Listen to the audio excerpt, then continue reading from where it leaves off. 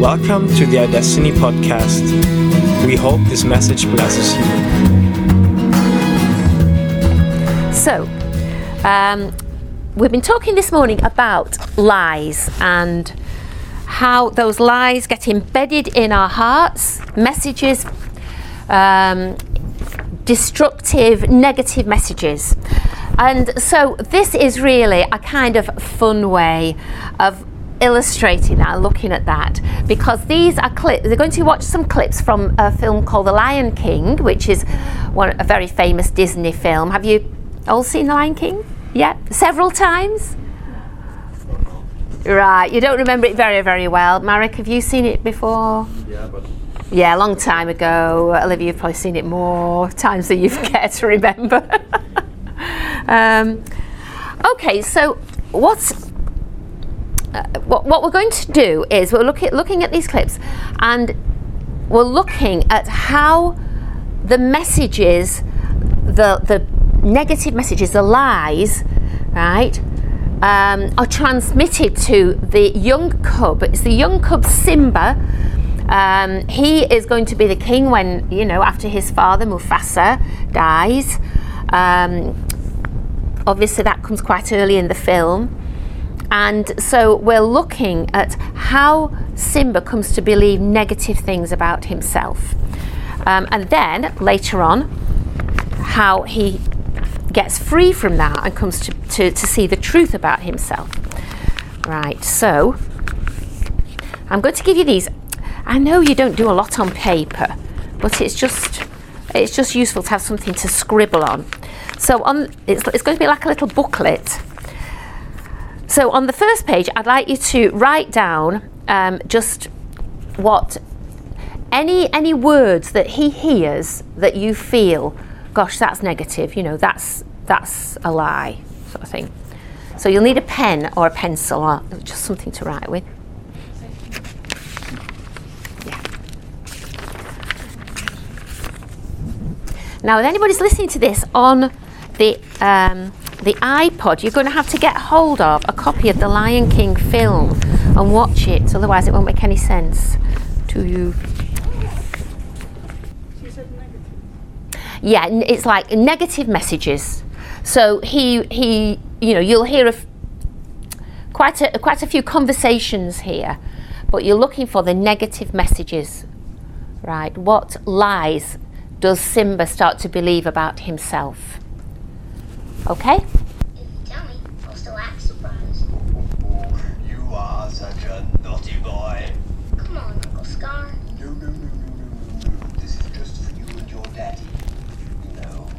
A sort of father-son thing. Well, I'd better go get him. I'll go with you. No. No. Just stay on this rock. You wouldn't want to end up in another mess like you did with the hyenas. You know about that? Simba. Boy, just another mess he would do. Yeah, that's right. And then that he's not good enough, so he has to work on his roar, for example. And then he told him, "What have you done? And what will your mother think?" And that he has to run away and never return. Right, okay. I think that's great. I mean, you've got a lot of the key lies there, right from the very beginning, wasn't it? It was, we all know that there's, you're naughty, there's something a bit bad about you, you're not good enough, right from the very beginning.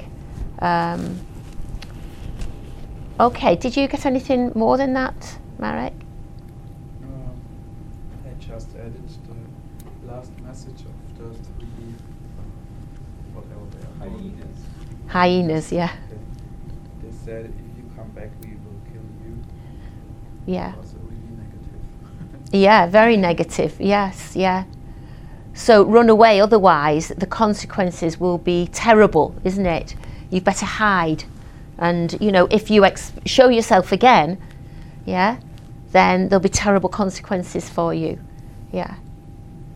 And I think before that they just said, well, he's as good as dead, already. So there's this sort of aim to destroy him, really, isn't there? Olivia, what about you? Did you get anything else? Things, he was carrying the guilt of the fact that his dad had died. And it Yeah. was his fault, and it wasn't his fault. Yeah, And he was put the blame on him. yeah, yeah. So, That's right, absolutely. Right from the very beginning, the aim is to cause him to feel guilty, isn't it? To feel bad about himself, to feel it's his fault. Yeah, he's done something, you know, he is naughty, he is bad, and now he's done something really bad. And the other thing is, don't come back, right? Hide away now. Just hide that all away. Don't return. Okay. Do you want to go on to the next? Just want to do a little thing. Of course you can, yeah. This thing, you are a naughty boy, and you know, Simba, everybody knows about that. You know, that was in other words, Right at the that beginning. You are exposed. Yes. People do know how bad you are. So, and Simba was really quite taken aback. They do. You know, Yes. he suddenly realised, you know, I feel worse now because everybody knows. Yeah. And that's kind of that fear of exposure. Yes. It's the shame thing, isn't it? Yes, yeah. So he was saying you are exposed. You know, it's a bad thing. Everybody knows. So that's that one. And just one thing, just to because I know what's coming later. I just want you to remember something. Remember when Simba was escaping and he was crawling through the thickets? So Nala turns up and she starts to ask him difficult, awkward questions, doesn't she? What sort of things does she say to him there? How is she kind of trying to challenge him?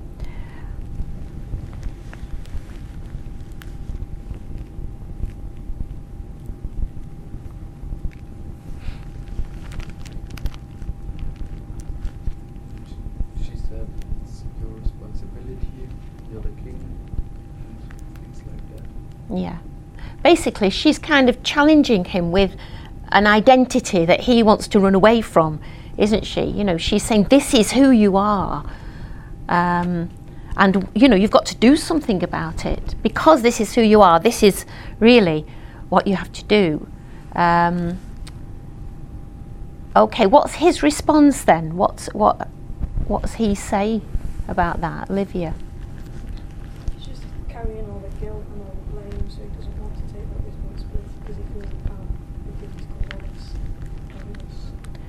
And That's the right. ways that he's trying to dig them core roots that's been rooted in him by the wrong thing. Yeah, yes. So he still feels that he's the one to blame, and he's blown it really. He's ruined everything, and there's no going back. That's what he's saying, isn't he? You can't change the past. How can you change the past? Marek, was there anything he said that you picked up on there? That Simba said?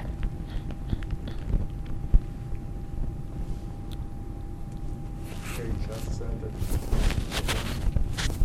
she mentioned Yeah, I'm not the person. Well, the lion, presumably. Yeah, I'm not the lion that you knew. you won't understand why I don't come back. Yeah, yeah. So is that hiding, and it's also that sort of feeling quite sorry for himself, really, isn't he? How could you understand? You don't know what I've been through, you know. So he's sort of in this pit, really, isn't he, of hopelessness, self-pity, guilt, shame.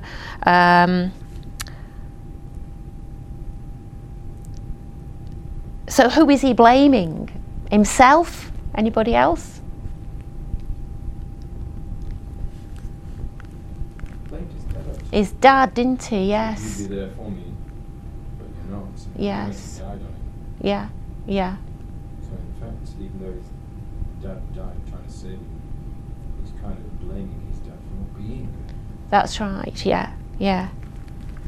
Yeah, so he's taking the blame, but he's also shifting the blame, isn't he? And he's in this mess.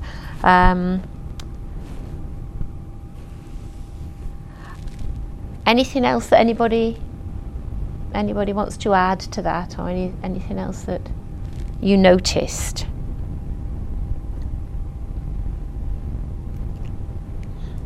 That fear of exposure was being tickled again all the the time, wasn't it? You know, when he said, what else did he tell me? Yes. So again, am I going to be exposed? Yeah. To what I'm doing? And then Timon and Pumbaa says, you think you know a guy. There's stuff about this guy that we don't know. Yes. Yeah. And that's kind of fearful. Yeah, that's right. And when you're living in these lies, then even the simplest question can be misinterpreted. So it's interesting that she comes and she says, you're alive, and then she says, what will your mother think? And of course what she is thinking is your mother will be happy, pleased, overjoyed. But when did he last hear that? It was Scar, wasn't it? Scar. Oh, what will your mother think? So of course now Simba hears the same question, what will your mother think? And what he thinks is, oh no, she's going to be so angry, ashamed. So it's all these lies become a big kind of trap, don't they, in our minds? Does that make sense? And someone can say something to you and they mean one thing, but because of everything that's happened, you take another meaning, a negative meaning. Yeah. So it's very subtle, really, isn't it? It's very complex, the whole thing. Subtleness as well, because he's talking about what she thinks about him, and she said, no, just disappointed. Yes. Yes, and she's disappointed that he's not taking on his rightful role. Yes. But of course, he's afraid of disappointing people. Yeah. As well. So he's afraid of disappointing the here now as well. So he's kind of really stuck in it. Yeah, he is completely stuck. So how does he get out? Because he does get out. And this next scene is, Nala has already come. She's begun to challenge him. But really, all he's doing at the moment is facing his own guilt, his own hopelessness, the trap, But now another character comes. And this, in the film, he's the witch doctor, which is probably, not too good a thing, really. But from the point of view, if we see this as like a parable or a picture that God gives us, this is the Holy Spirit. Yeah. And what's great is that a few schools ago, there was a girl from Jordan came on the school, and his name is Rafiki in the film. And she said, oh, do you know what Rafiki means in Arabic? And we all said, no, we don't know any Arabic. And she said, it means friend or companion. So it's the Holy Spirit, Holy Spirit, friend, companion. And that's Rafiki, this very cheeky monkey. So do you want to play the next bit? Okay, so Rafiki appears on the scene. What sort of challenges does he give him now? What sort of things is he saying? Gosh, he looks a bit weird, doesn't he, really? A bit weird. Anyway, go on. He says he knows who Simba is.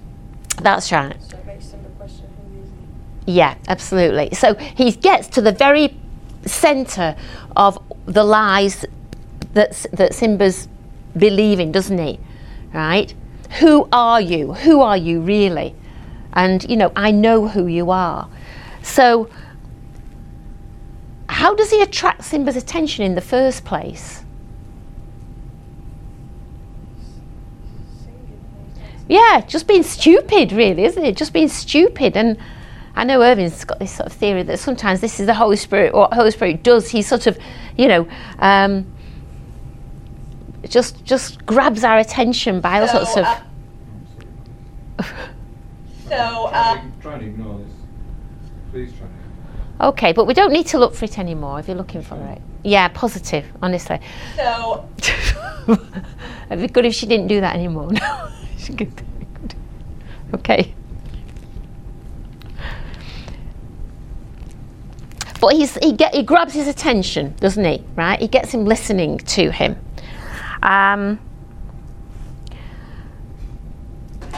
So where does?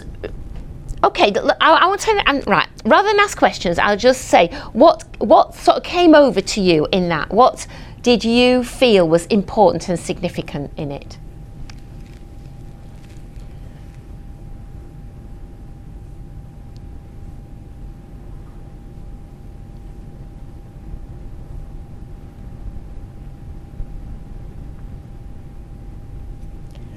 just saw that his father is in him and he's a part of his being. That's right. Yeah. So it's who are you and where is your father? Well, your father's here within you, not out there somewhere or dead. So that was a crucial moment, wasn't it, where he saw his father in him, but then he actually heard his father speak as well, didn't he? Do you remember anything that his father said to him? That's right. That's right, you've forgotten who you are, and so you've forgotten me. So in giving up your true identity, then you've lost touch with me as well, right? So that was one thing. Anything else that you remember he said?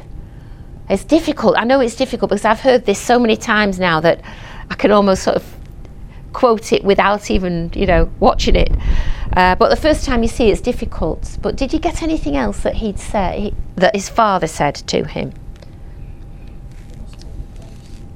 Pardon? You must take your place. Yeah, you need to take your place in the circle. You need to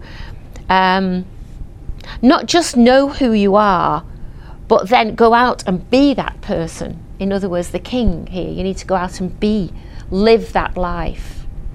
Yeah. Okay, anything else? What about you, Timon?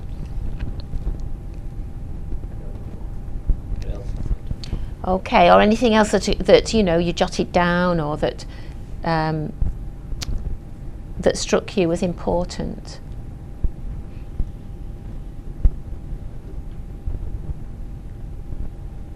Yeah, just that his thoughts about himself changed, and then he was ready to go back and to face his past, or to forget his past and go back. So he did not feel guilty anymore. Yeah, there was a tremendous change in this scene, wasn't there, really? And it seemed to come at the point where he heard what his father was saying. He actually had that face-to-face communication with his father, because Nala had already said to him, "You are the king, you are the king, you are the king," hadn't she? And all he wanted to say was, "Go away," don't want to hear that. But now it's this face-to-face. It's like the revelation, really, isn't it? And I think that is so important for us, because it's when we hear God speak to us personally and we get hold of that truth in our heart, that we then are able to believe it, that we're then able to take hold of it. And he said to him, "You are more than you've become." That was the other thing he said. And it was giving him hope, really, wasn't it? He says, you think you're one thing, Simba, but actually you're more than that. Yeah, there's more to you than that. And it was that's just placing hope in his heart, that he could be something different. He could be something different. He was something different. And it's not even, we use Christian jargon like, "Oh, you can be different from this," but actually what he's saying is, you are already something different. It's not a question of changing yourself. It's a question of discovering the real you and stopping believing something that's not true about yourself. Yeah, and that's so, to me, such a brilliant kind of picture, portrayal of that in this film. I think that's all. Of course you can. Yes, go on. And Sarah, you do as well. If there's There's a couple of observations I make from it, and I suppose it comes from The last scene that we didn't see is Simba going back, fighting Scar, defeating Scar. But there's a very last scene where he is in the midst of this land, which is destroyed and wasted, and nothing is growing. It's barren and grey and black. And as Simba walks up the hill, there's a rock called Pride Rock, where the lion, it's almost like the place he rules from, you know, his throne. As he walks up this rock, all the creatures come and bow before him, and the land bursts into life. So the whole landscape, the whole of the land is transformed and becomes green and flourishes and grows, and it's just completely transformed. And I just love that image because it goes back to something Irving was saying this morning when he was talking about who does God say we are? Who does he say we are? Well, he says that we are a little lower than angels. We are these sons of men who actually have everything under our feet, and we are the ones with authority. We are the ones with the same authority and life of Jesus within us, capable of transforming our communities, capable of seeing the land around us change. And I think it's a sort of, if you get the chance to see the whole film, it's, you know, it would be great just to sort of look at that last scene and see this life springing up where there was none before. So that's. Thank you for listening to the iDestiny podcast. For further information, check out www.idestiny.org.uk.